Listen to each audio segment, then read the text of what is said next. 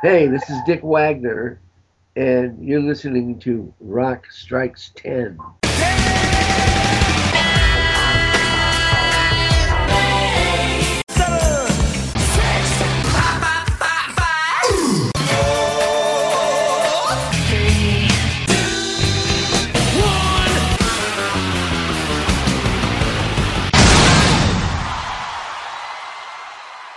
Welcome to Rock Strikes 10, the show guaranteed to always give you 10 songs, no more, no less.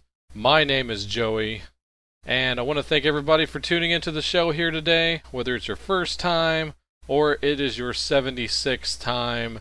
You're doing so on cnjradio.com or you're subscribed on iTunes, never missing a single solid show. I want to thank all of the friends of the show that have been here since day one. And I want to also give some thanks here. I got to thank my cnjradio.com partner in crime and best friend, Chris. Without you, there would be no show.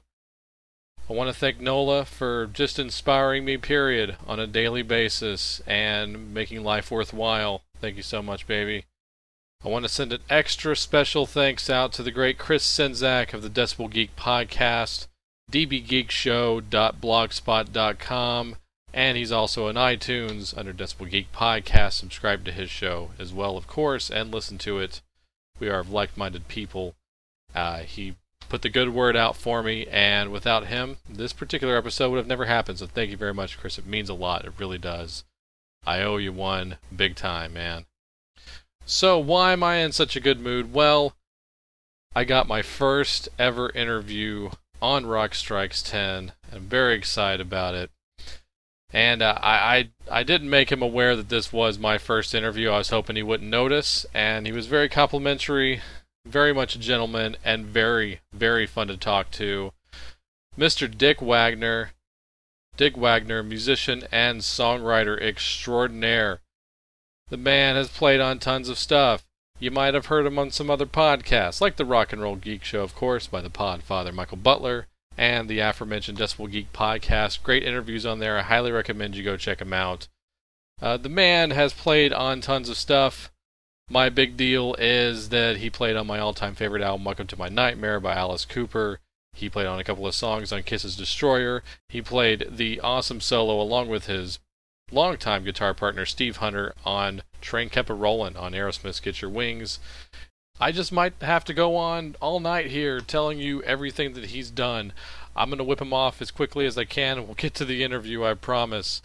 Like I said, I think about 70 songs that Alice Cooper has recorded, he has written with him or also played on it additionally.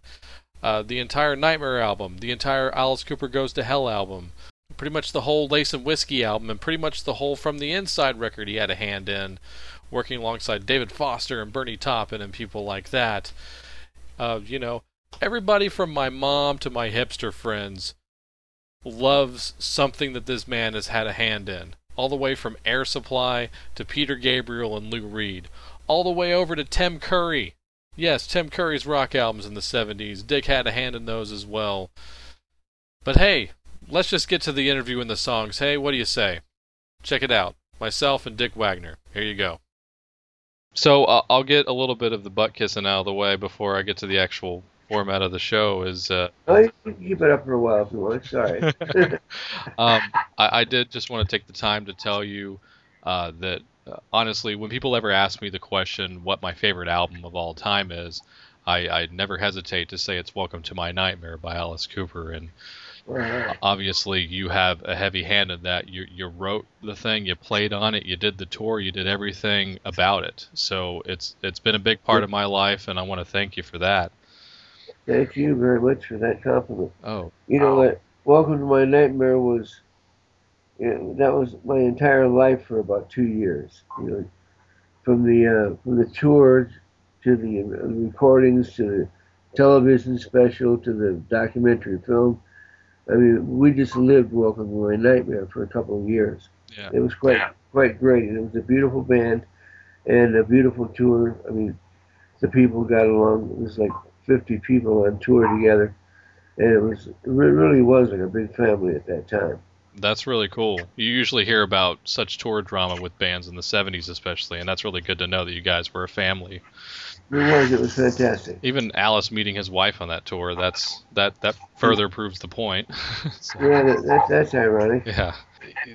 Actually, speaking of Nightmare, I didn't plan on asking you this question, but it popped into my head. Obviously, the concert tour was released on DVD, where you're featured prominently on it. That great duel you always did with Steve during the solo Right. section. Do you know about any plans about the TV special ever making it to DVD? It's never been released on DVD. Do you know anything about that? Well, it was done on ABC television, so now you got the big network thing involved. So I don't know how you would get that property away from them, Huh. Okay. Yeah. unless for initial deal made, which obviously there isn't. Yeah. Okay. One of the first interactions you had with Alice apparently was playing on the Billion Dollar Babies album. I know you wrote "I Love the Dead" or co-wrote it. Right. Alice said something on his radio show a little bit ago, saying that both Ringo Starr and Mark Bolan dropped by and possibly played on some stuff during that album. Can you clarify any of that, or clear that Really, up at all? the Billion Dollar Baby sound? Yeah. Do you have any memory I of that? don't. I really don't know anything about that. I don't know if that's true or not. I've never heard that before. Yeah. Well, I just thought that was interesting. What a session that would have been with all of you guys there. But If we'd have all been playing together, that would have been terrific. yeah, and one of the other things I really wanted to clarify about, looking at your massive bio. I mean, you played with legends, and you played with Ringo. It's like a solo stuff, or can you clarify what you worked on with him? I did not play with Ringo. That's people get that impression. Unfortunately, he did. He did one of my songs, Oh, okay. and I think I'm not sure which one it was. I know that his band, the super band, whatever, Right. played. Well, Nils Lofgren was in there too. So it's the song that Nils did. Okay, I know that song. Yeah. Nils and I wrote this song called "Shine Silently," which is probably his biggest hit, Yeah. and a big hit for me, but mainly in Europe. It's huge in Europe. Okay. "Shine Silently." Okay. I think they did that song. So, my promotion people, they include everything. It's like Yeah. my song, therefore I play with Ringo. I mean, it's like Frank Sinatra, the same thing. Frank Sinatra, I never met Frank Sinatra, but he did make a recording of "You and Me." Yeah. There you go. So, I'm associated with Frank Sinatra. I wish they would take that crap out of there. I don't really like to read Frank Sinatra there because then I got to explain it. Yeah. And I have to tell the truth. I don't really want to make out like I was, working in the studio with Frank Sinatra when I wasn't. Yeah, well, I appreciate that. It's good to clarify things, especially in this day and age of a lot of misinformation on the internet. So, Right. yeah, It makes you sound like you're something that maybe you aren't totally. I've had a lot of good fortune. I mean, the Only Women Bleed, that song has been recorded by about 30 artists. yeah, So, that's good because that's one of those songs where you go out every 3 months, you get a check. yeah, I mean, that song has basically sustained me since 1975. Just that song alone. So, that's amazing. Yeah, and yeah, I, publishing can be important, especially if 30 people record a song. yeah, I've kept up on you over the years, and I've noticed that. And I know a few years ago you did that. You played on a new recording of it with Wednesday. Besides that version, which I'm sure you might put up there, out of all the cover versions, which one do you prefer the most? What's your personal preference? Etta James, I like a lot. Oh yeah, that's a great version. That live version, especially that she does. Yeah, It's like bluesy. It's great. yeah, because the studio version's good, but the live version she just kills on it. So.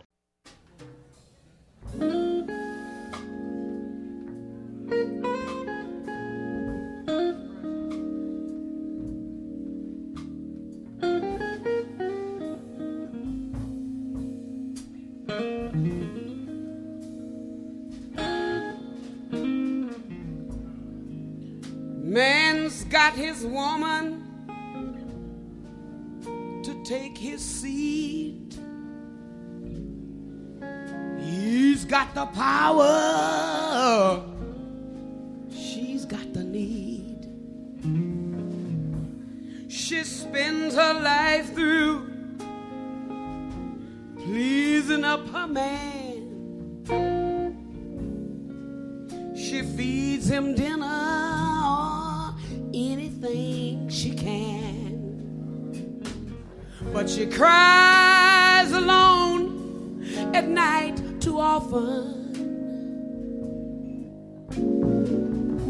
He smokes and drinks and don't come home at all. Only women bleed. Only women bleed. Only women bleed. Only women bleed. Now listen. Man makes your hair gray. He's your life's mistake. All we're really looking for is an even break. He lies right at you. You know you hate this game, but he slaps you once in a while, and then you live in love and pain. But she cries alone at night too often,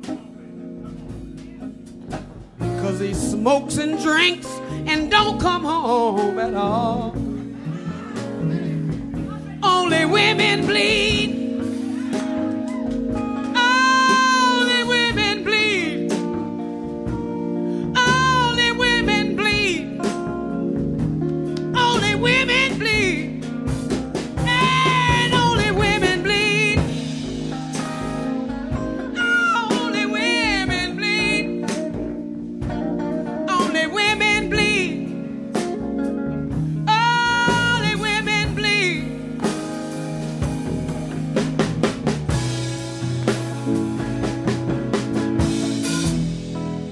Black eyes all of the time.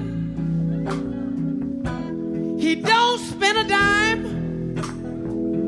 Ain't it a crime? Hey, you there, you there. Get down on your knees, yeah, and begging us, please, please, please, please, come on and watch us bleed. Only women bleed. Only women bleed. Only women bleed. Hey, only women bleed. Only women bleed.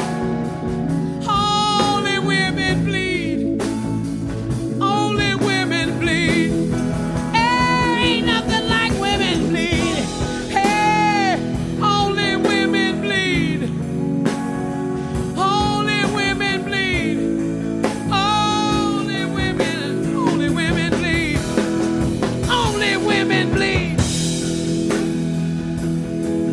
Only women bleed. Only women bleed. Only women. Only women bleed.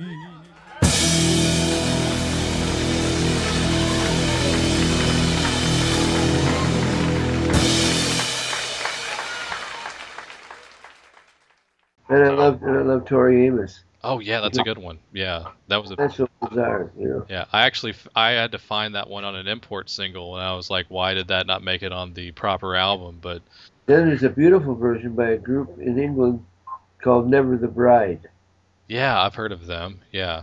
And I don't know if they ever released it, but I brought them in from England to sing backgrounds on a group that I was producing in Italy named the Mugshots.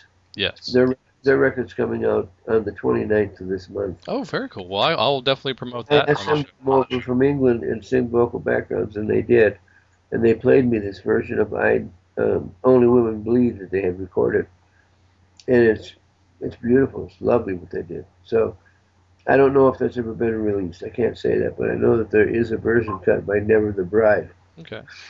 So One last thing I'll ask you about Only Women Bleed before we get to some of the fun parts of the show here is it really is an amazing song, and I'm glad that you're still proud of it. For the fact that so many women have covered it, a few guys have, but the vast majority of covers are done by women. It was the first real song to tackle that kind of an issue. Do you feel proud that you got that message out there and one of the first ones to really do that? in 1975, Gloria Steinem called it the Women's Liberation Song of the Year, and so it's always had that underpinning. You know that this is really about domestic violence. Yeah. The first song to ever explore it on any depth, and so I'm proud of that, of course. And that version, I'll call it vision too, that I did with Wednesday. Yeah. I wrote an extra verse for it. Yeah. Which was the very dynamic ending of the song for Wednesday. If you've never heard that version. Yeah. But that's part of a really beautiful video that we have dedicated. It's up on the internet. Yes, I saw that video. It's a great video. To the women of the world and to the men who love and protect them. Yeah, absolutely. So, and it's quite a video. It was more or less done by my partner, Alex Sorrell. He put that video together. So anybody who wants to go on, click on to the women of the world. All right. Yeah. Then you can see that video with Only Women Bleed by Wednesday. Yeah. I will definitely put links to that up on the website when I post the show so people can actually see it. It's a great video. I've seen it myself. Very, very powerful. Okay. I noticed I could see, like I said, I could see on the video you have an amazing plaque there for the Welcome to My Nightmare record. On my profile picture, just to the side of me, you can see a Welcome to My Nightmare album that actually got autographed by Alice Cool. when I met him. And this definitely ties into you as well. When I was trying to think of something I could say to Alice, when you wait in an autograph line, you don't just want to say the same, oh, you're great, because they hear that all the time, just like I'm sure you do. When I met him, I actually thanked him for having such a cool, varied set list. Of course he has to do like the half dozen hits that you have to play, and of course Only Women Bleed is always one of them. But he always plays a lot of stuff outside the box of what you're not expecting.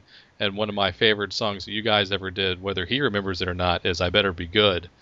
And I think it's such a funny, catchy song. And it is great. That's from Zipper Catches Skin. Yeah, absolutely. And you knew it right off the bat. When I asked him about that song, I said, would you guys ever consider playing that live again? Because I think it's a great song that you and Dick did.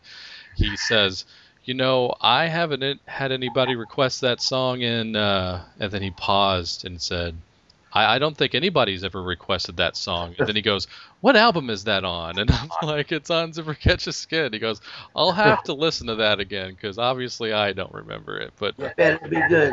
Yeah. You better be good tonight. Yeah, and that was a great song. Those sessions were very weird. I mean, that was a kind of if you listen to that album intently, you'll see that it's you can't help but listen to it any other way because it's so speedy. Yeah. And it was a session where everybody was pretty high all the time. Right.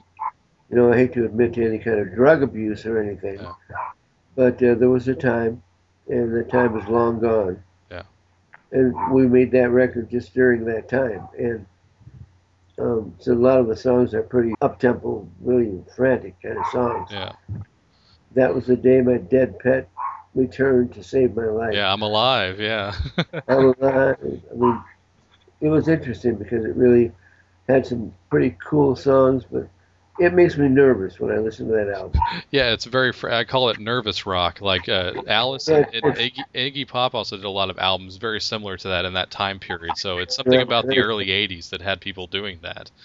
Yeah, if you read my book, you'll read a story about a band that Iggy Pop and I did one rehearsal for, that we were going to put a band together. Oh, man. Yeah. It's a very interesting book, man. It's funny. I have to brag on myself. No, please. Since I am a first-time author, I think I did a tremendous job. And the reviews have been fantastic. All 5-star reviews forever, and people actually love this book. So Yeah. when you get it, you'll enjoy it. I'm sure you will. And there are the 2 CDs in the back, which are both really good. And you being a rock and roll fan, Oh yeah. Yeah. Absolutely. you're definitely gonna enjoy my Full Meltdown album. Yeah. It's really good. Yeah. Full Meltdown isn't Remember the Child the other CD that's on there, or No, what it is my friend Gary Telgenhoff, okay. who is like the senior medical examiner for Las Vegas. Okay. He does the autopsies, and he's also a rock and roll drummer and songwriter. Okay. So I've done a few records with him to help him get started, and this one is great. And I played all the guitars on it.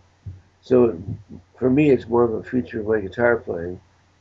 And then the other one is the Full Meltdown, which is me doing everything. So it's really I put that CD in there too just to help Gary, because I wanted him to be exposed to my fans, people who buy my records.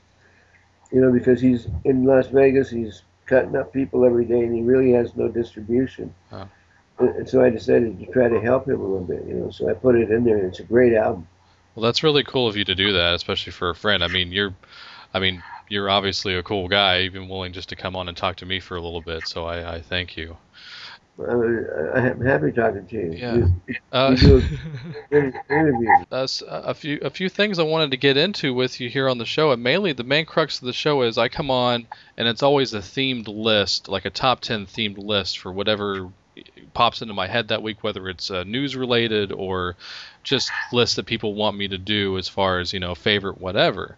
And I figured when I had somebody really cool come on the show that they would maybe possibly be willing to talk about stuff that influenced them or stuff they're currently listening to.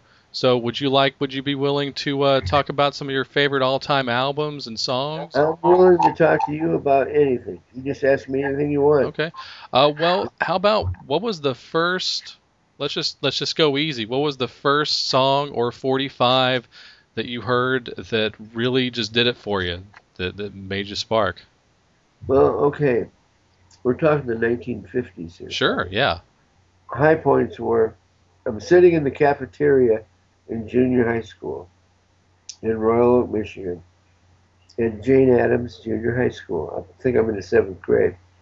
We used to have the radio piped into the cafeteria, so the local radio station would be playing music while the kids had their lunch. That's cool.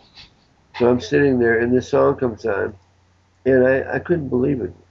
I had never heard a sound like that or anything like it. It was just so different. It was Heartbreak Hotel by Elvis Presley. That'll do it. Yeah.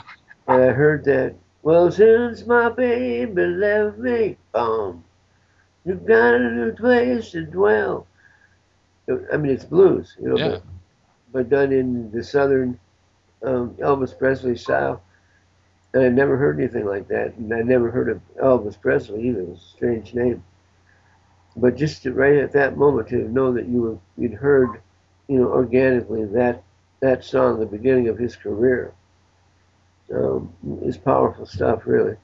Well, since my baby left me, well, I found a new place to dwell.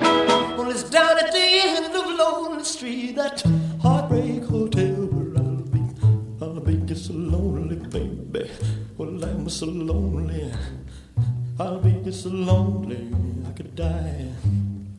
Although it's always crowded, you still can find some room for broken-hearted lovers to cry there in the gloom. I'll be just so lonely, baby.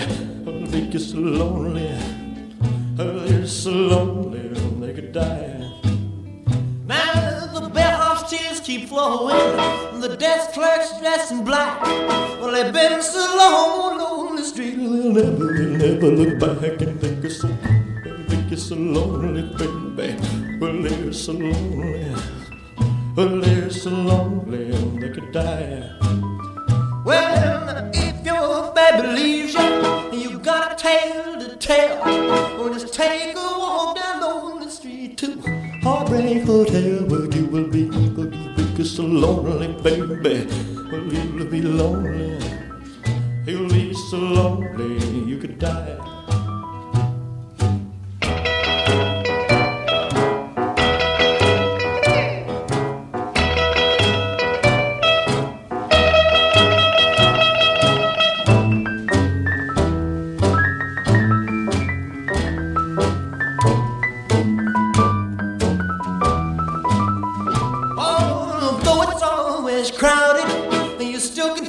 Some room for broken-hearted lovers to cry.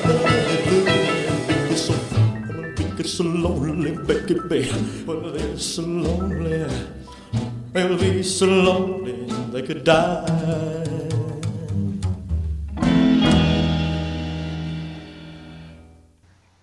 I loved it. I became an Elvis Presley fan, of course, immediately. Yeah. And you know, I never got into the point of like traveling to Graceland to lay flowers on his grave. Right. but you know, but Elvis was a major influence on me in those days. Just in the way I started to dress with the collar up and the ducktail haircut. I mean, the whole thing. Being everybody's trying to be Elvis, right? Yeah. So, and his music up until God, I don't know, really still moved me. The last record I can remember that really moved me by Elvis was Suspicious Minds. Oh, yeah. I think that's a terrific song, but the rest of his story is so tragic. Yeah. You know, that it's just too bad that he couldn't have held on to what it was in his youth. But none of us can do that, I guess. We try. But becoming young or staying young, it's just not possible. Yeah. You know, I try to stay as young as I can, and I'm into the music. I still write, I produce, I play live. I try to stay with it because it makes me feel young. It keeps me possibly a little bit younger than most people who are 70. Oh, yeah. But you're way. I could tell you're way ahead of the curve. I mean, you're doing stuff, and that's the important part.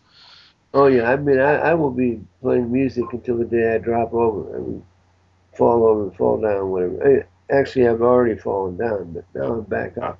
Yeah. And because I love it. I mean, I love doing it. I can't do it like I did when I was 20, 21. I mean, I can't move around like that. Right.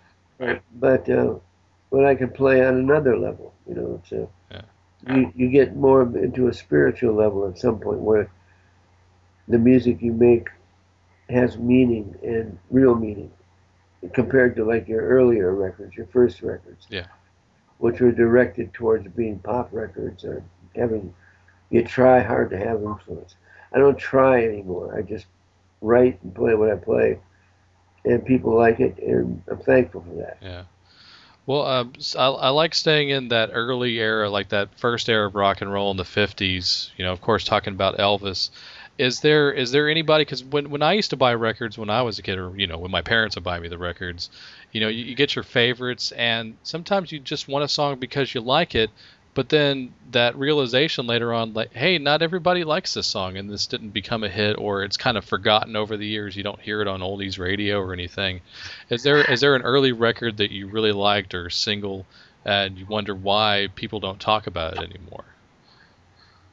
Well, one of the records that really affected me, in fact, I do my own version of this song in my live shows, but it was the original recording of Stagger Lee by Lloyd Price. Ah, yeah, that's a great song. Yeah. What a fantastic record. I mean, I used to listen to that, put the radio on, and listen all day long, just trying to get to hear Stagger Lee. Yeah. The night was clear, and the moon was yellow, and the leaves came tumbling down. I was standing on the corner when I heard my bulldog bark. He was barking at the two men who were gambling in the dark. It was Stagger Lee and Billy, two men who gamble late. Stagger Lee threw 7, Billy swore that he threw 8.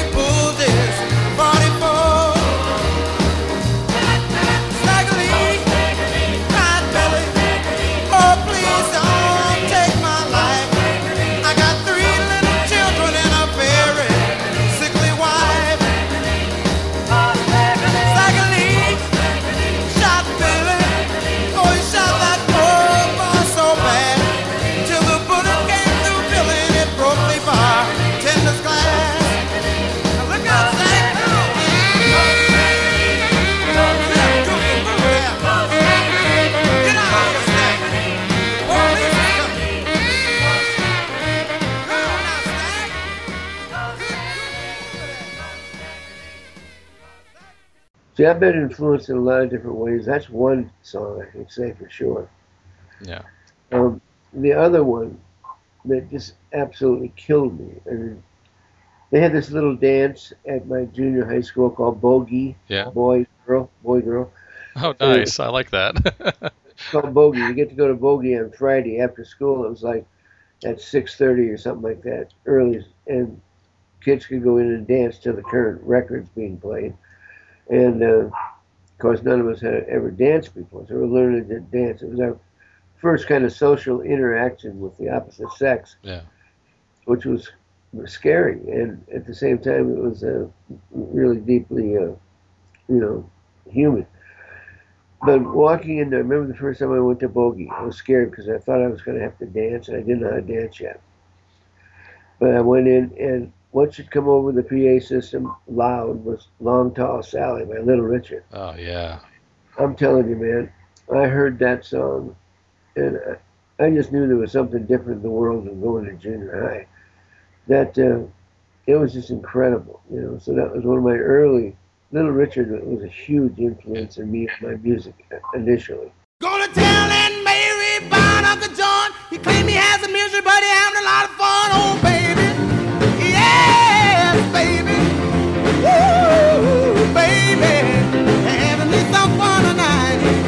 Yeah. Well, long, tall Sally, she's Bill Species guy. Everything that Uncle John need. Oh, baby. Yes, baby. Woo, baby. Having me some fun tonight. Yeah, well, I saw Uncle John with bald head Sally. He saw Aunt Mary coming and he ducked back in the alley. Oh, baby. Yes, baby. Woo, baby. Having me some fun tonight. Yeah.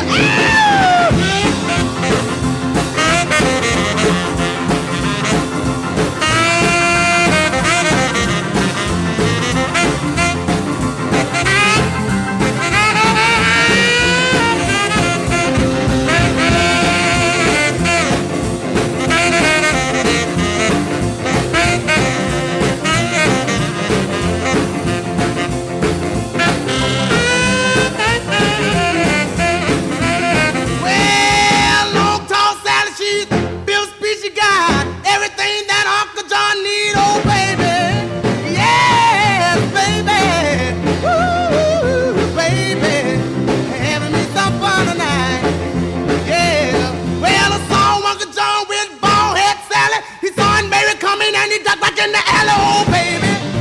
Yes, baby. Woo, baby. Having me some fun tonight. Yeah, we're gonna have some fun tonight. We're gonna have some fun tonight. Woo, have some fun tonight.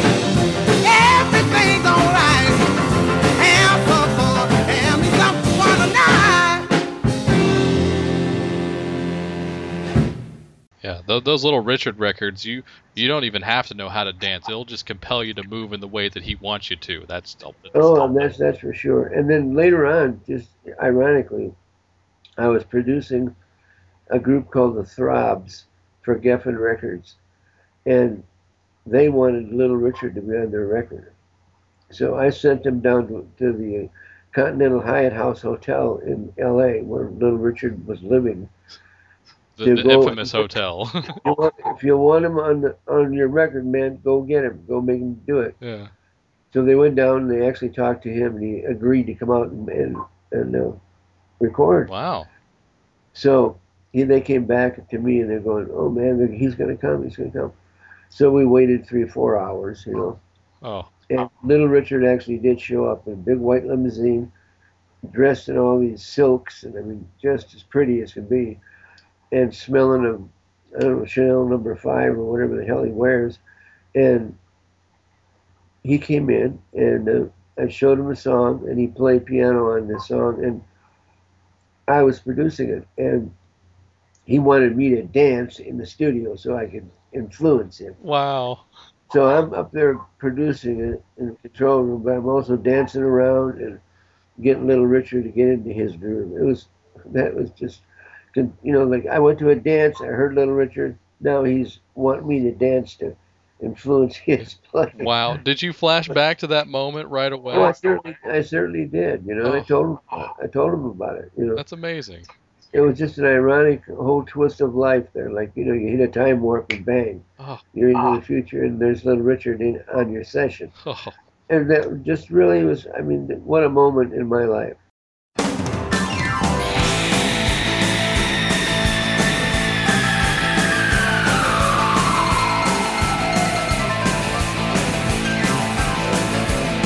Well, if you ask for nothing, nothing's what you get. Well, no more apple pie for you, my little pets. Honey, careful what you ask for, 'cause dreams sometimes come true. I said life goes on, it's so little. It's not the end of the world. Oh, it's over for you. It's not the end of the world. Oh, it's over for you.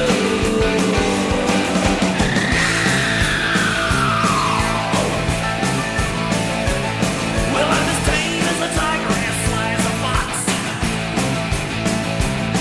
And you can play it on your wall, bitch, all you want. But honey, careful what you ask for. Dreams sometimes come true.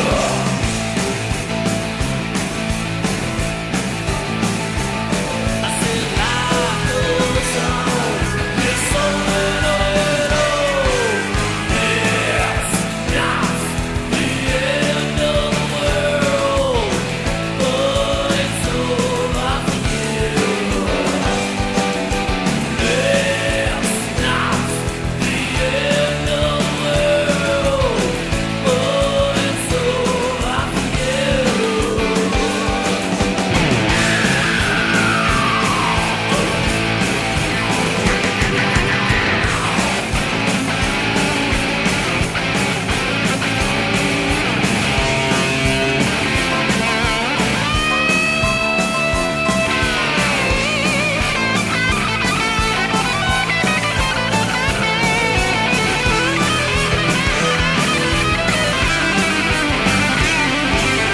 It's not the end of the world.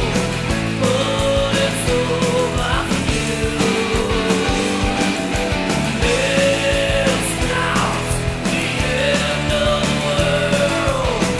Oh, it's over for you. It's over, baby, it's over for you. There's nothing left for you. It's over, baby, it's over for you. There's nothing left for you.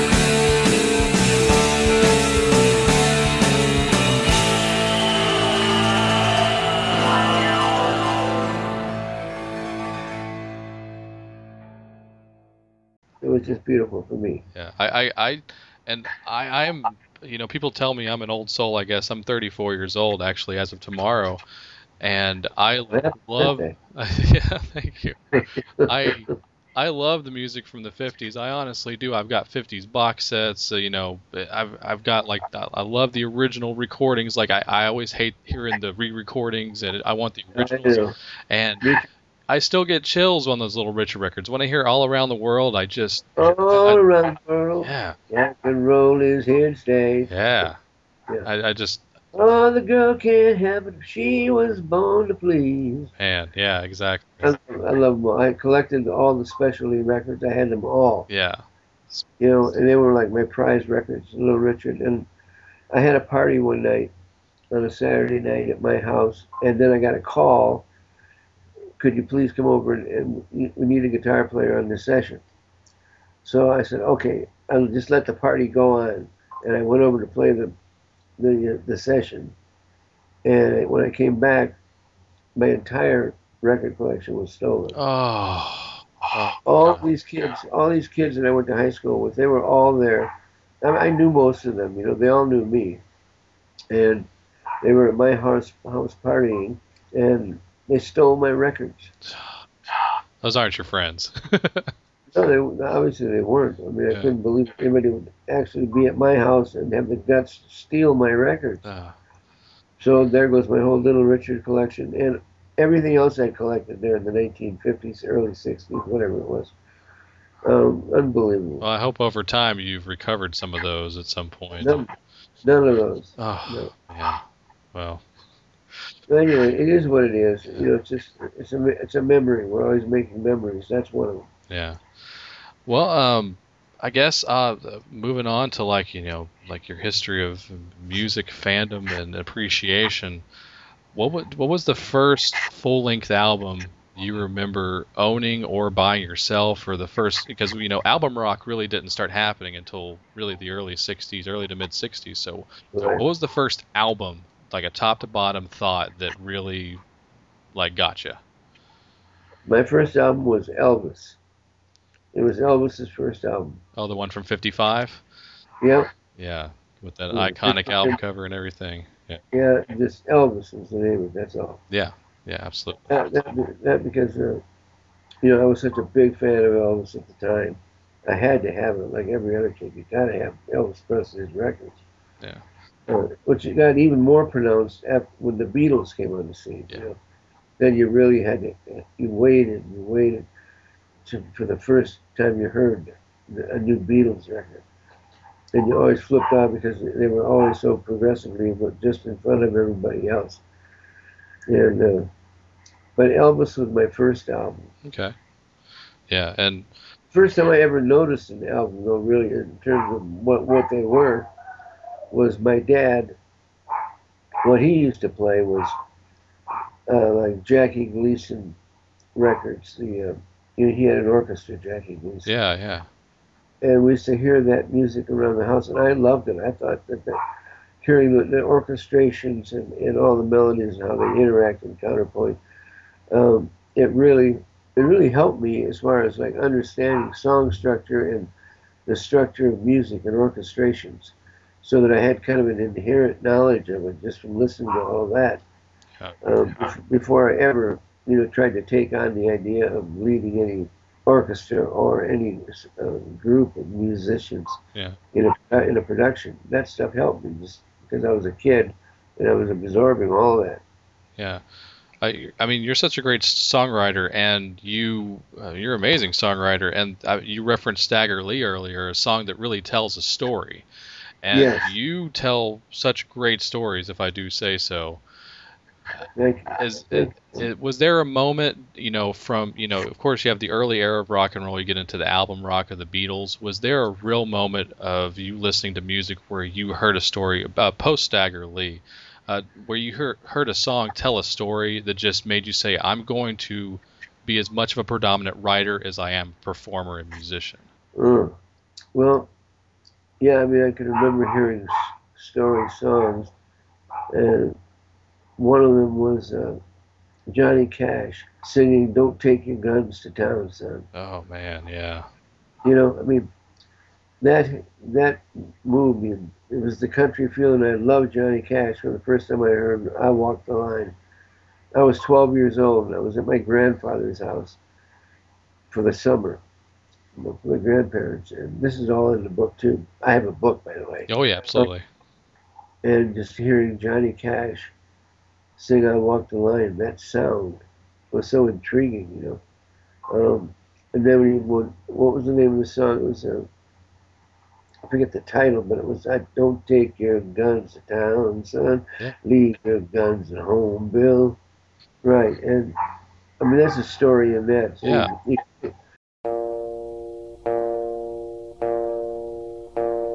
A young cowboy named Billy Joe grew restless on the farm. A boy filled with wanderlust who really meant no harm. He changed his clothes and shined his boots and combed his dark hair down. And his mother cried as he walked out, "Don't take your guns to town, son. Leave your guns at home, Bill. don't take your guns to town.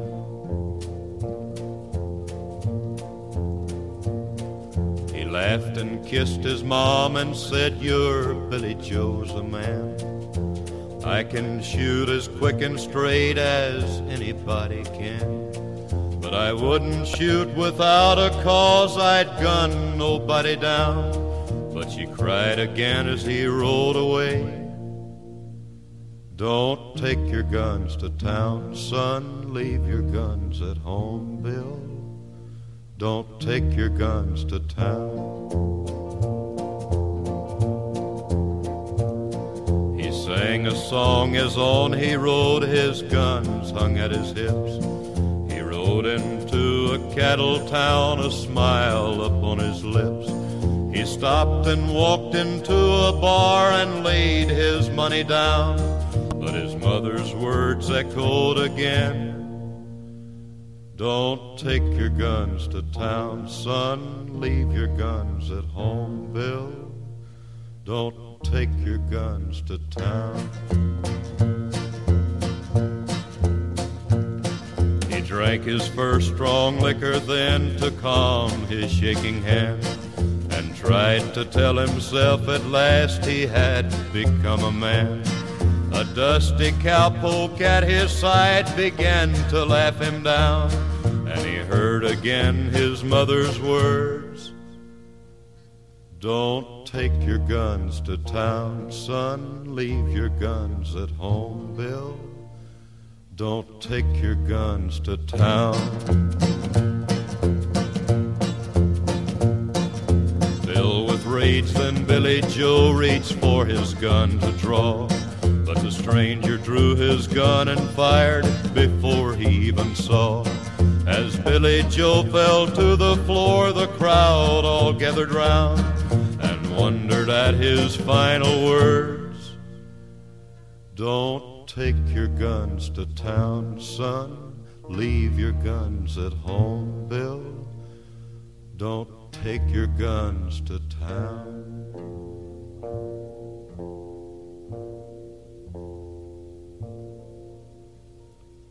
You kind of get the feeling now when you hear that kind of thing that we're talking about like the old balladeers, you know, of old that used to go around and tell all their stories, city to city, really pushing the news out there, what's going on. Yeah. So in music, you started getting this kind of feel, and then Bob Dylan. When I discovered Bob Dylan, man, I had like 6 Bob Dylan albums, and that's all I played all day.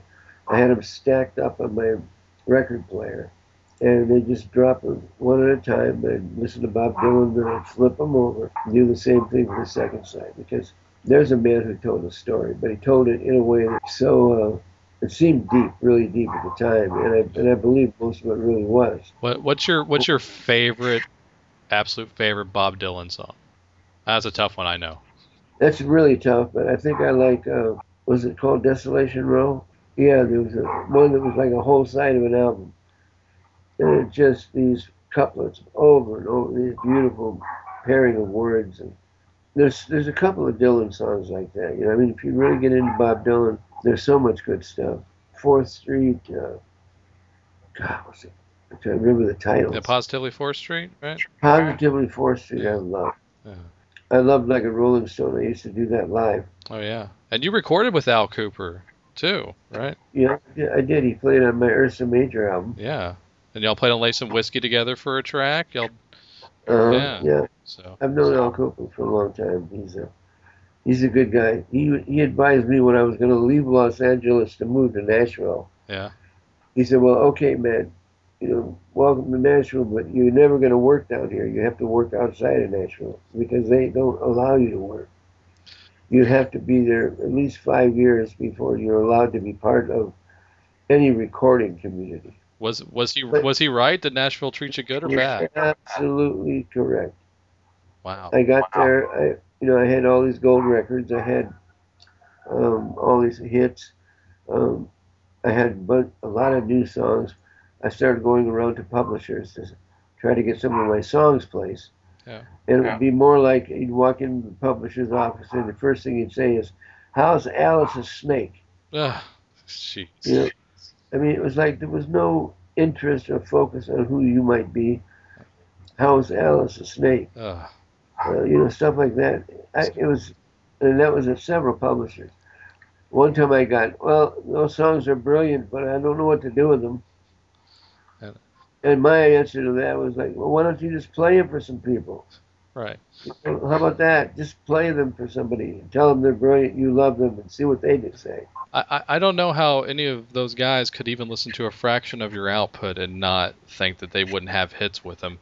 I'm really not trying to kiss your ass too much, but like they obviously don't dig deep enough and they're not big enough fans to care, in my opinion, because Well, they weren't fans at all. They didn't even know me. yeah. But they never gave more than a 30-second listen to anything. Ugh, This whole rule that you got to eliminate songs quickly and all that. yeah. I mean, I don't believe in that. I believe if I get a song from somebody, I listen to the whole thing. Yeah. And then I can make a judgment about what can be done with it, if anything. Yeah. Because you have to give. You don't know what you're going to discover. Yeah. Maybe you get halfway through the song and you discover a chorus that is great, and you realize the guy, his chorus is the verse, and it's turned inside out, and suddenly becomes a song. Yeah. You got to give things a chance. I mean, if it's absolutely terrible, you can go the 15 or 30-second route, but it's got to be absolutely terrible before I'll do that. Yeah. I'll always give it a shot because music comes from so many different places and people and the way they think, and you got to give it a shot. You never know what you're going to discover. Yeah, and there can be curves thrown in songs, especially if it's done right. Like, one of my all-time favorite songs in the whole world is "Might As Well Be on Mars," and if you're not people that would even just get past the first chorus, they're not even going to be expecting that double chorus that happens halfway through the song. It's amazing. Uh, I mean, You're right. You're right about that. That's a real structure. I mean, that song is a real composition, yeah. And whenever I first heard that song, it got me right away. I heard it in 1991 when the album came out, when Hey Stupid came out, and it blew me away. And all my friends, even the hardest heavy metal fans that I knew, was like, "That's an amazing song. You have to hear this song." Yeah, well, I wrote that. I wrote that music and a couple of the first verses, and it was a different song. It was called "Long Distance Love," and it was actually quite a good song, but the long distance love doesn't match up to I Might As Well Be on Mars. Yeah. So when I got together with Alice and I had this song, we changed, but we kept the verse. We kept that taxi driver swerving through the rain, all that. Oh yeah. I kept all that, and then we got into Might As Well Be on Mars, and we had a beautiful song finished. And then Alice went to L.A. to do some recording, and he got together with Desmond Child. Yeah. Desmond Child came up with that. I might as well be on Mars. Oh, so he did the second chorus. He did the second chorus. I'd already written the rest of the song, and then he added that in there. And all of a sudden, huge. I mean, really, a special song. Yeah. We're going to perform it this year now on my summer tour. That's awesome. So we're adding that to the set, and we're also adding another song that Alice and I wrote called Misery Train, which you've probably never heard. No, I guess I haven't. Where is that song at? It's not out anywhere. It's just one of I did like 10 or 12 songs. I produced Alice and songs that we had written in L.A. several years ago, and so I found that song, and I said, "Man, I got to do this song because it's so powerful." It's like an ending song, to end the set. It's a crazy 10-minute guitar virtuoso show-off stuff, and it's got tremendous lyrics. Oh yeah, I don't doubt that at all. Misery Train. Yeah. Misery Train. And last thing about Might As Well Be on Mars. Do you mind? Actually, I do an annual birthday show for Alice when it's his birthday in February, and a lot of these songs that you have written and recorded, or both, I've played a lot of these songs on my show already, but I figured I'd give my listeners a nice treat and play the version that you recorded. I have it off of your Hit Story album. Okay, yeah, that's a pretty good version of it. Actually. Yeah. Would you mind if I played that for my listeners? To I would love you to play that. Okay, I'll definitely be doing that. Thank you, Joy. That would be great. Yeah.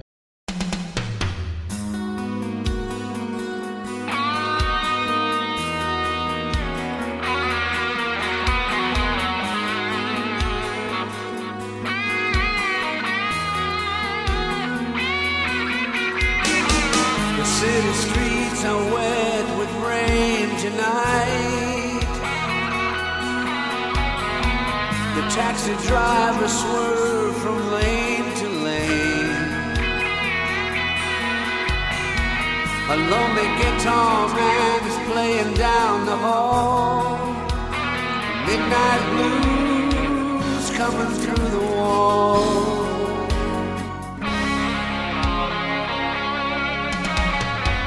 I tried to call you on the telephone. I left it off the hook just to hear it ring. You told me you were better off alone. I never knew how tears could sting. I'm on the roof and I'm staring at the stars, looking down at all the cars. I can see you in the window of our favorite corner bar, but to reach you's just too far, and I might as well be on Mars.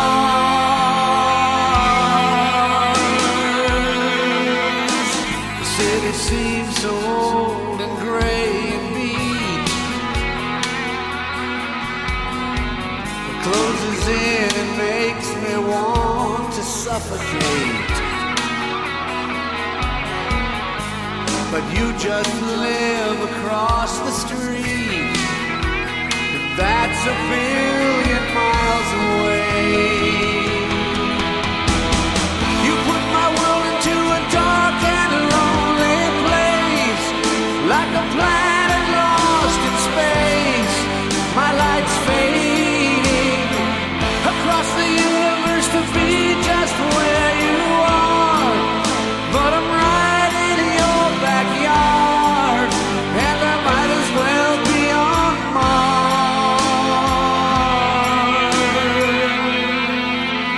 I might as well be on Mars.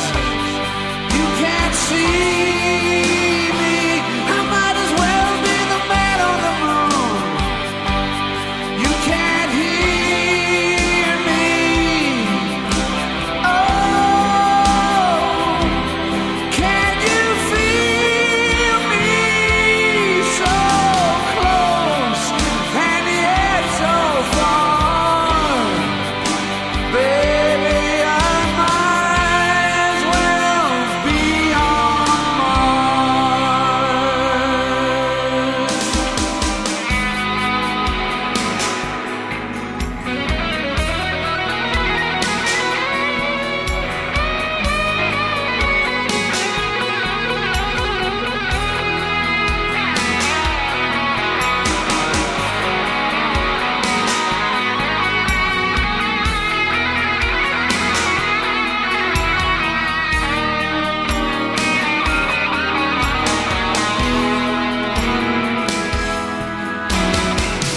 Baby, I can't fly.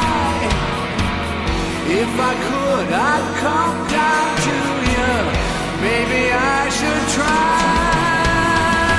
I'm on the roof and I'm staring at the stars, looking down at all the cars. I can see you in the window of our favorite corner bar, but to reach you's just too far, and I might as well be on Mars.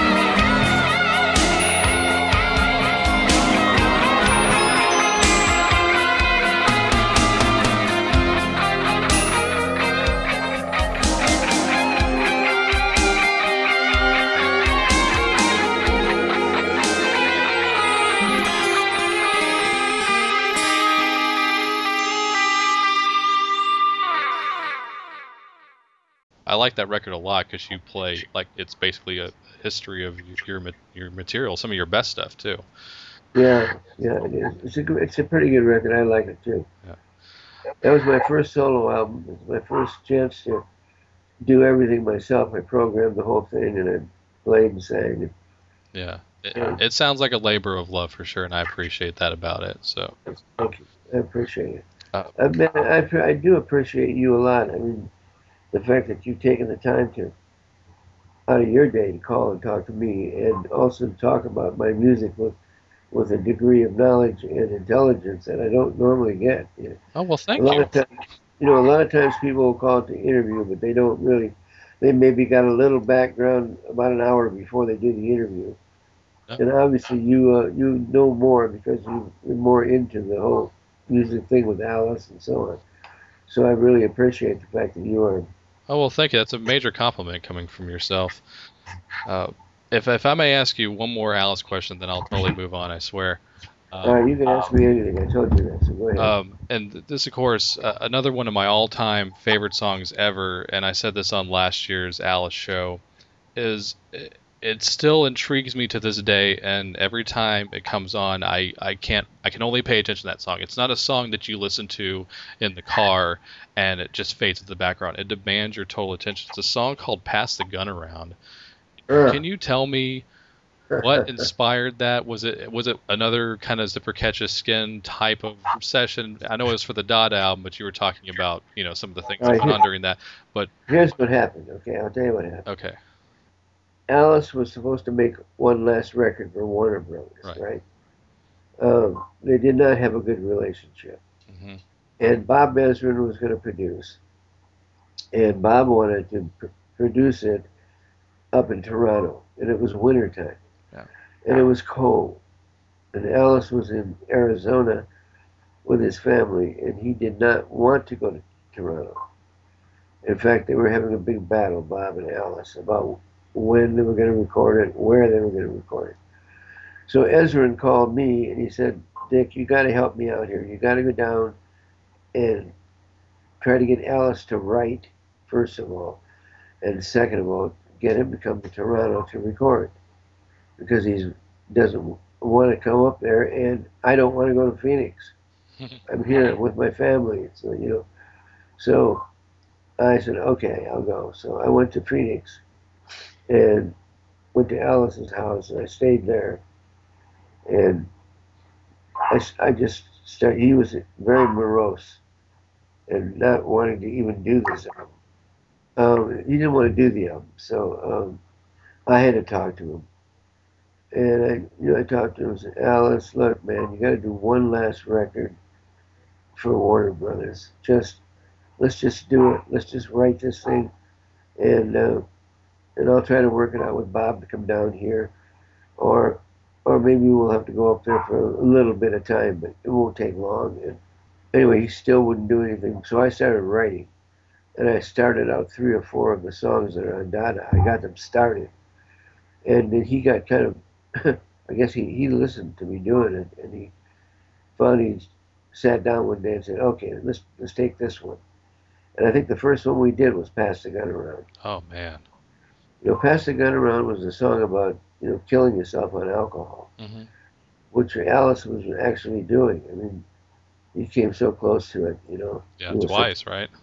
Yeah, twice, and just a tremendous drunk he was. I mean, you never knew he was drunk, but he was drinking so much Yeah. that nobody could stand it. I mean, no human being could take the amount of whiskey that he was drinking. Anyway, so the song "Pass the Gun Around" comes good. I started playing the sort of Beatles-ish chord progression, da da da in the morning, feeling kind of sick, and put that together. And Alice came up with "Pass the Gun Around" because he got the idea of just passing the bottle. Yeah. You're passing it, you're all killing yourselves. Everybody who's in the circle, whoever they are, Yeah. passing it around. So that song came about, and then when we went to record it, I mean, long story short, I convinced him. Yes, okay, we're going to go to Toronto. Let's go up there. 2 weeks, we're done. And somehow at the very last day before we were thinking about leaving, and Alice was still bitching that he didn't want to go. Shep Gordon came up with a check for $90,000 and gave to Alice so he could cover his taxes. He was all worried about his taxes being behind, but Shep somehow probably just went to his own personal bank and drew it out. Shep makes all the money. It isn't Alice, it's Shep. But and that made him say, oh, okay, cool. Now I can go and I don't have to worry about this back here with my wife. It kind of cleared his mind to go ahead and go to Toronto. So we took off for Toronto, Alice and I, and ensconced ourselves in I think it was the Hilton, and we had this big 2-bedroom suite with a big living room, and have people in for meetings or entertain or whatever, and have our own rooms. And we could write. We had the space there to write in that living room. And after a session, we go downstairs to the lounge. And, we come back from a session, go to the lounge, and have dinner and have a few drinks. And pretty soon, I was going up to the piano and playing, and Alice would come up and start singing with me, and it became Alice and his dick. Wow. That's what we called it, Alice and his dick. Playing lounge songs and playing original songs, and all the people in the place just loved the hell out of it. And we do that until closing time. I can imagine. I'm sure those people went home that night going, "You're not going to believe what I just saw tonight." That was like many nights in a row.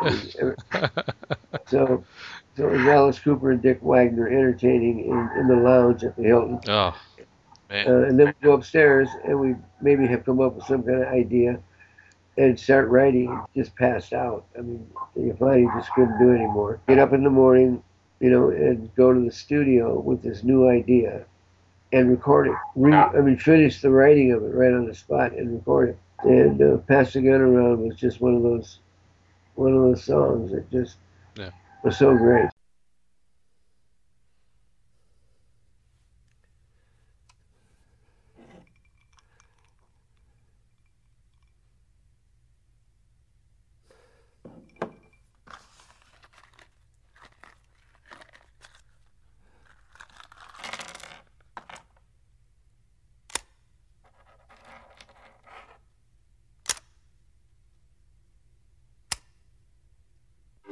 Sonny wakes up in the morning feeling kinda sick.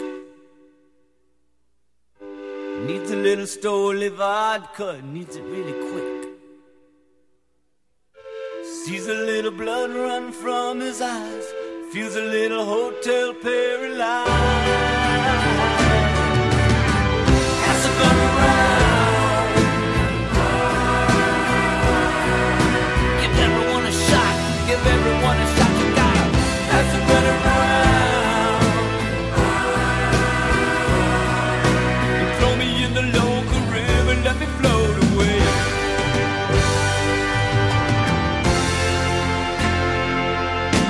I wake up watching cartoons, the television's on.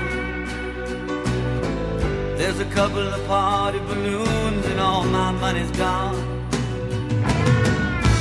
She was just a reason to unwind, and actually the last thing I could find. Why don't you pass the gun around? Give everyone a shot, give everyone a shot. You better pass the gun around.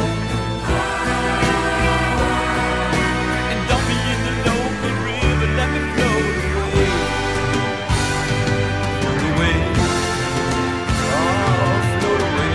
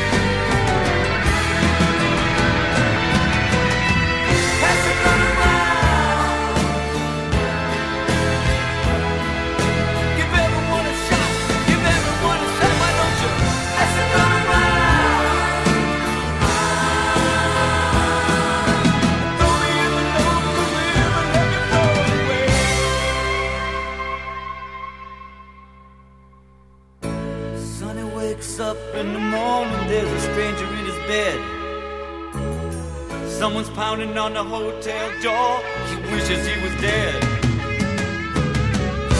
I have so many blackout nights before. I don't think I can take this anymore. Why don't you pass the gun around? Give everyone a shot. Give everyone a shot. Why don't you pass the gun around?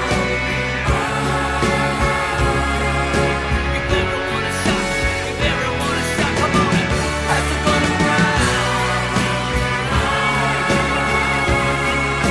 Give everyone a shot. Give everyone a shot. Come on and pass the gun around. Give everyone a shot. Give everyone a shot. You gotta pass the gun around. Give everyone a shot. Give everyone a shot. You gotta pass the gun around. Give everyone a shot. Give everyone a shot. You gotta pass the gun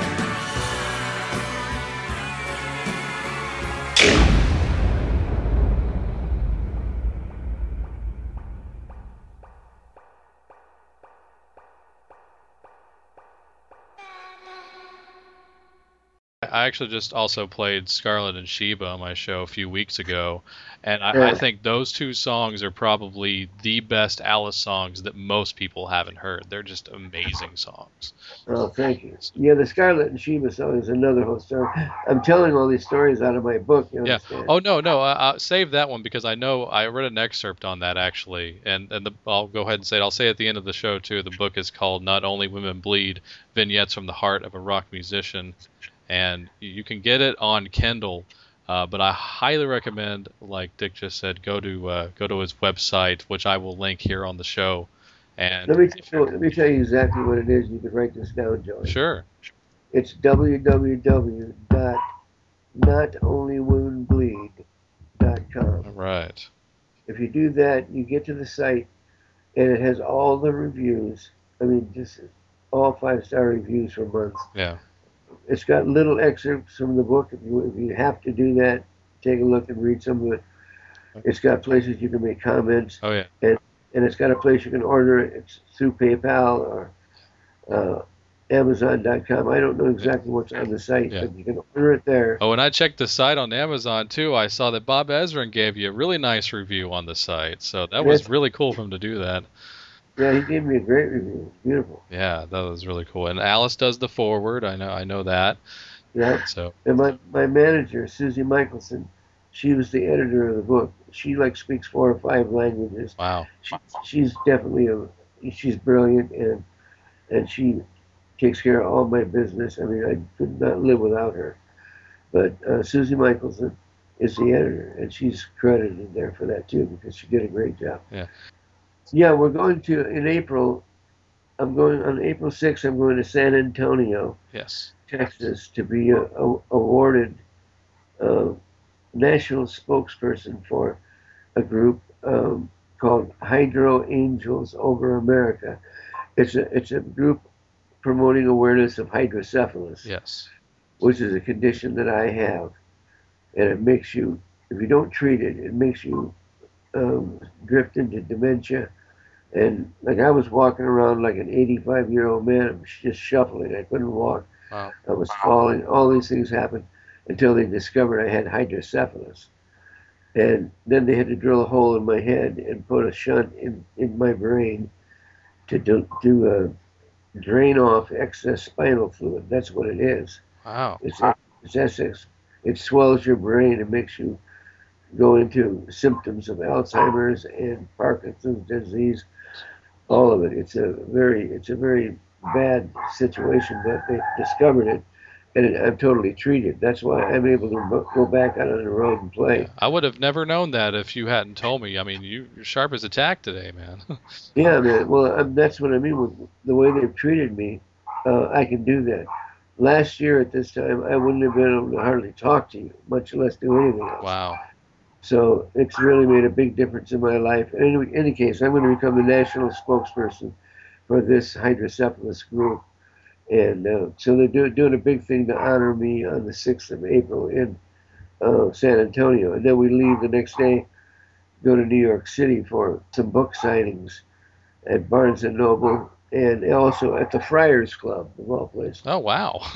Yeah. The Friars Club, that's where all the old Well, the Jewish legends of comedians comedy, were. yeah. Yeah, all the legends of comedy and the industry. Yeah. So I'm going to do a book signing at the Friars Club, and then I'm going to New Jersey to do a couple, and then I'm going to Boston and a couple of other cities in Massachusetts, and I think I'm also going to go up to New Hampshire to do one up there, Well, and then after that I have to come back to Phoenix and then back to Detroit to start rehearsals for my summer tour. oh, very cool. Will you, I might as well ask since you mentioned it, will you be coming out to the Dallas area, hopefully, and do a show for us? Well, there is a possibility now. I have these friends. Bobby Flores, he's a guitar player. He's pretty famous in Texas. He's pretty famous, and he and I are going to do some dates together in May. Okay. One of them is Dallas. Oh, yay. Houston, Dallas, and San Antonio, as far as I know. That's what's in the works right now. But I'm going to come down there and sit in with him and these musicians, a band that I've been making records with for over 30 years. Okay. So we all know each other really well. And all they have to do is learn a few of my songs, and I'm going to learn a few of their songs. And then we're going to go out, Bobby Flores and I are going out do these dates. This is going to be a special thing that we're going to continue to do into the future. Wow. Well, I will be there right up front. Well, we'll have to figure a way to let you know. I guess if you look at my Facebook site, you'll always know what I'm doing. Yeah, absolutely. You have to go on. You have to go if you want to talk to me on there, Joey. It's Dick Wagner, Maestro of Rock. All right. That's the group. You sign on there because my Dick Wagner site is way over 5,000 friends, and nobody else can sign up. Yeah, that's a way, isn't it? It's stopped at $5,000. So Yeah. anyway, I can be found on Facebook, and I do get on there every day and talk to people. So That's awesome. Well, you can add me to that list now too. I'll be you'll be getting one today from me. Perfect. Thank you. I appreciate that. Well, I guess I need to fill out just a couple of more here, and then I'll let you go. Is there anything that you heard throughout your career, song wise, and it could be from anybody, I don't care who, maybe just a couple of songs, where you heard it even while you were having the great career you've had? You say, I wish I wrote that. Yes, Ray Charles, Drown in My Own Tears. I heard that in 1956.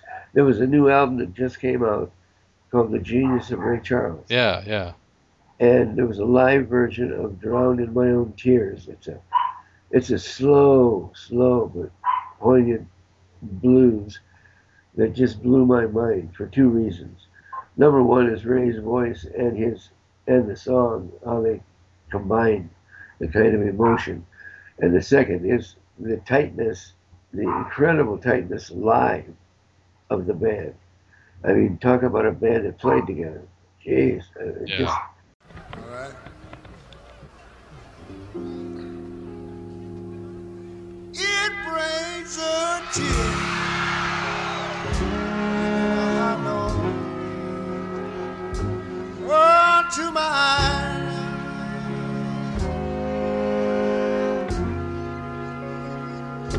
When I begin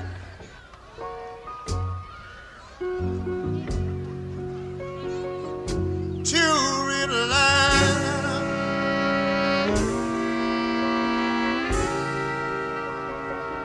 you know I've cried so much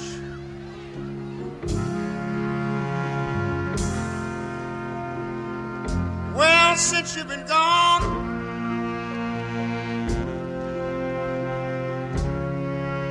Oh, you know I'm almost drowning. I didn't know till now.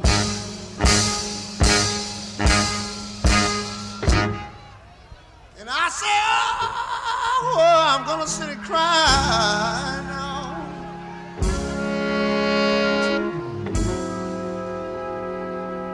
Yeah, just like a child.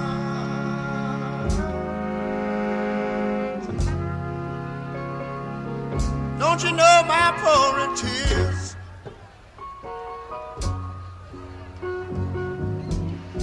And I want to tell you that they're running wild.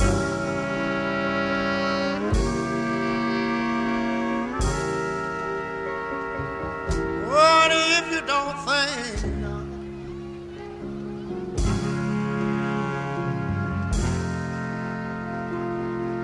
well that you'll be home soon? When it's alright, said I believe I'm gonna drown. Said in the water right now, in my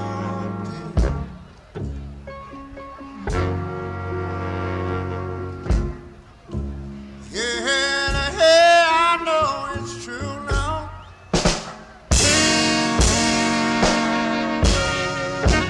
Well, let me tell you into each line.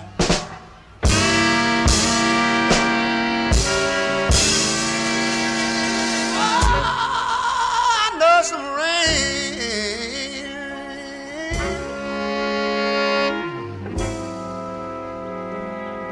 And I know some rain must fall.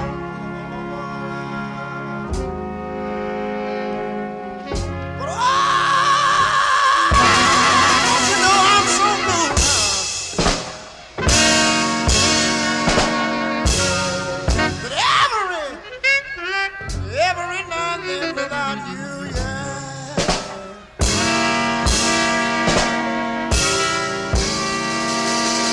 Oh, let me tell you, it keeps on raining now.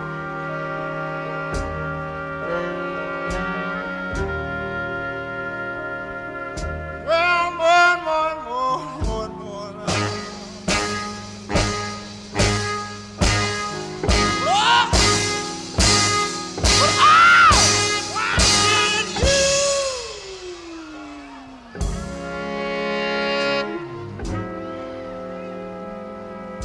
say you ought to come on home now?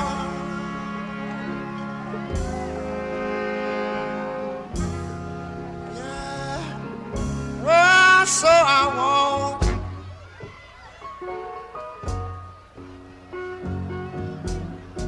And I don't want to be all alone.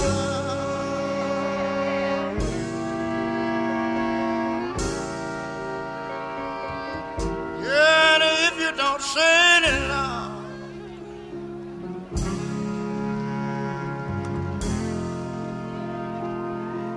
well, that you'll be home over soon. Oh, it's all right now. Said I believe that I'm gonna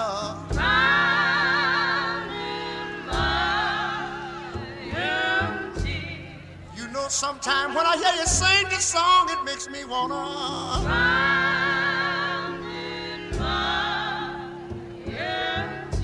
you know, sometime I get up early in the morning, I feel like I'm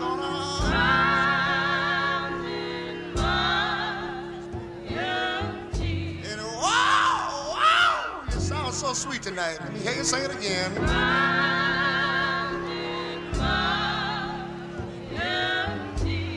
You know, I want to tell you right now that I believe I'm gonna drown. Say now,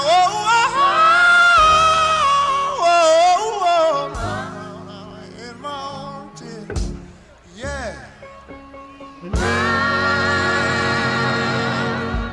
Yeah, yeah, yeah, yeah. Let everybody say yeah. Oh, yeah, yeah. I want to know, don't it make you feel all right?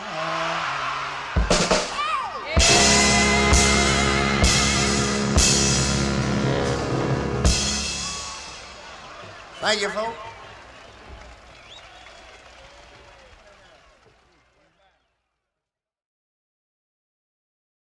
the whole thing just moved me. Now, I was just 1956. I was barely playing yet. I mean, um, I started playing the guitar probably in.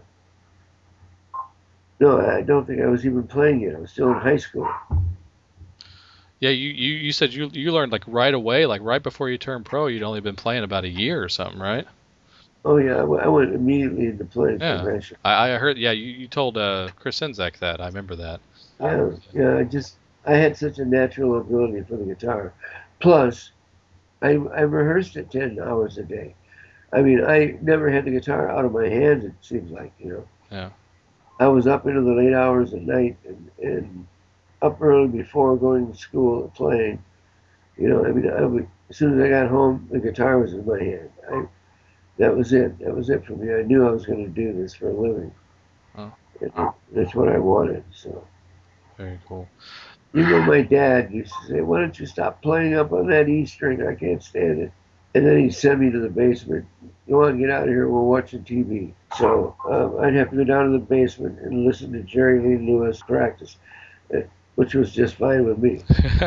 I will end on this. I'd be remiss if I didn't say this. Me and my special lady, Nola, that I live with, and we will be getting married at some day here, at some point. Congratulations. What? Oh, thank you very much. We're really big Kiss fans. We even went on the Kiss cruise last year, actually.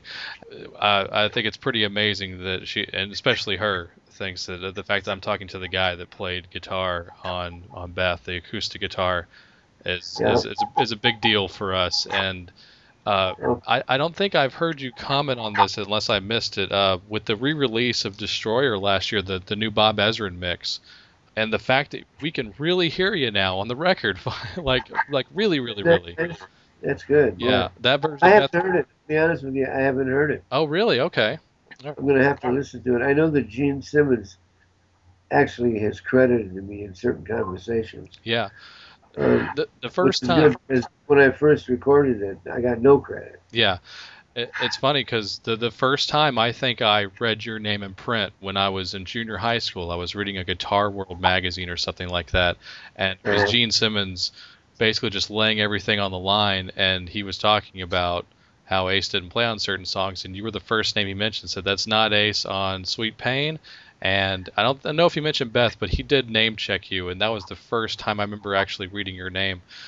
So I never forgot that, but yeah, definitely go listen to that Destroyer remix that Ezrin did last year because they can really hear you now on Beth finally. Because originally we really couldn't hear the acoustic guitar all that much, just a little bit here and there. But you're really up in the mix now, and it's really great. It's a really great moment. So it's cool, man. I'm going to do that because I was always straining to hear myself play on that too. Yeah, it's way better now. I mean, it's not the highest thing in the mix still, but you're definitely really there this time. Finally. So. Cool. Great. I'll be listening for that. Thanks. Thanks, Roy.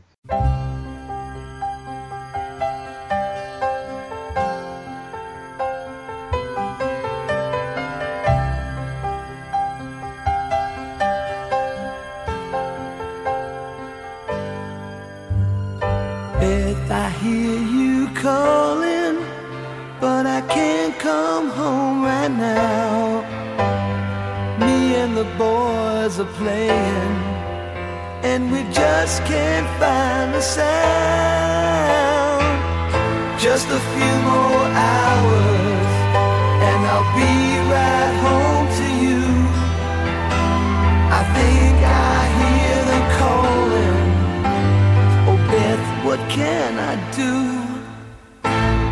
Beth, what can I do? You say you feel so empty, that our house just ain't a home, that I'm always somewhere else, and you're always there alone. Just a few more hours, and I'll be right home to you. I think I hear them calling. Oh, Beth, what can I do? Beth, what can I do?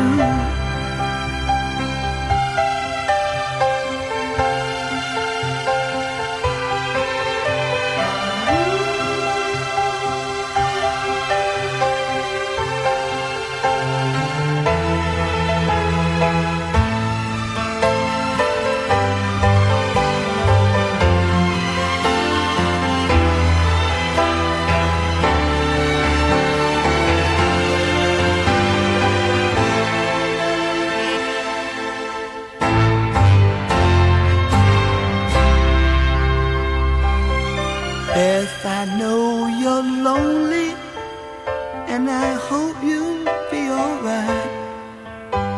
'Cause me and the boys will be playing all night.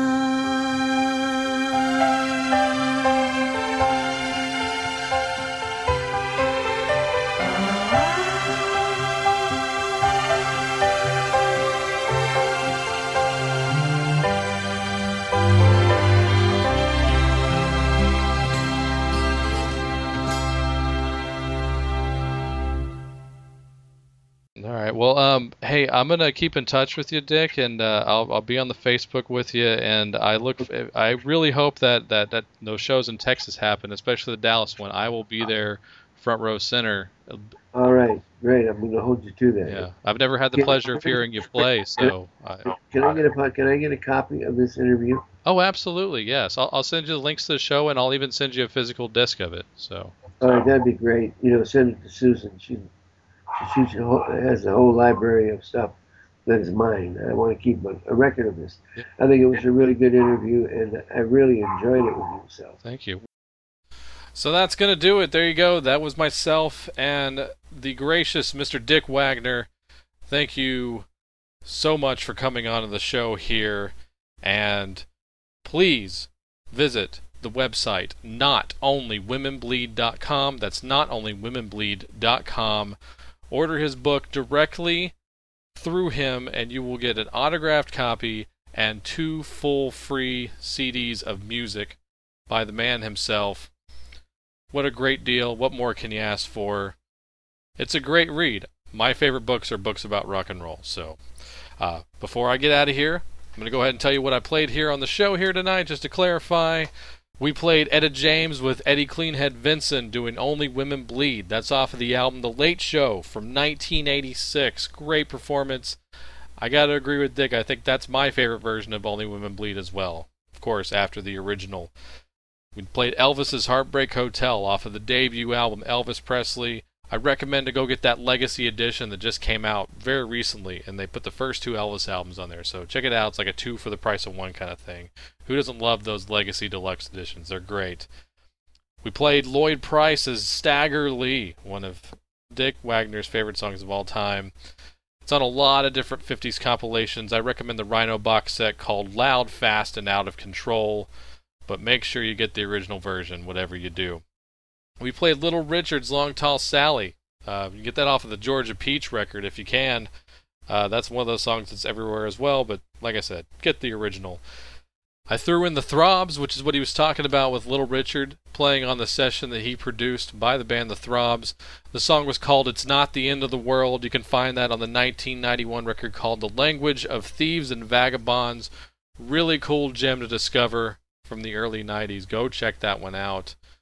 If you're a fan of the Sunset Strip scene from the 80s, you're going to love it. It's just a really cool record, man. And we also heard Johnny Cash's Don't Take Your Guns to Town off the 1958 record called The Fabulous Johnny Cash. We heard from the man himself, Dick Wagner, the man of the hour, with his version of Might As Well Be on Mars, a song that he wrote with Alice Cooper and Desmond Child. And that particular version was on his solo record called Rock Hits Story. Yes, with Hits Story. Hits Story. That's how you spell it. And that's a really cool record. He did it all by himself. And he also performed a lot of the songs that, have been made famous over the years, like Alice's You and Me, Air Supply's Just As I Am, Only Women Bleed, of course, the great I Never Cry. Man, I didn't even talk to him about You and Me. That's one of my favorite songs of all time, and my favorite song to play on the guitar, period. But yeah, You and Me, check that one out. We also played Pass the Gun Around by Alice Cooper off of the album Dada from 1983. Yes, a very dark song, but very cool, very compelling, and that it's just great songwriting and great storytelling. I don't care what you think. We also heard Ray Charles, the genius of Ray Charles, with Drown in My Own Tears, live version. I got that from the 1962 Ray Charles Story, Volume 2. And then closing the show out with Beth, of course, by Kiss, off the 1976 classic Destroyer. And you can really hear his beautiful acoustic guitar in the mix. Finally, justice has been served. I just really want to thank Dick for coming on the show here. I had a blast. I hope you enjoyed listening to it. please go to cnjradio.com. You can find the link to the iTunes, the Facebook, and the Twitter. Please join, follow, like, all that stuff. When you go to the iTunes link and subscribe, or if you already have, please go to the comment section, leave a comment, tell me what you think of the show. Reviews are really, truly a great way to help out any podcast that you love. And as always, please buy your music legitimately and legally. Support the artists that create this thing that we love called music and rock and roll. It's the best thing going. But yes, thank you again for joining me on this show, and we'll see you on the next one. Have fun.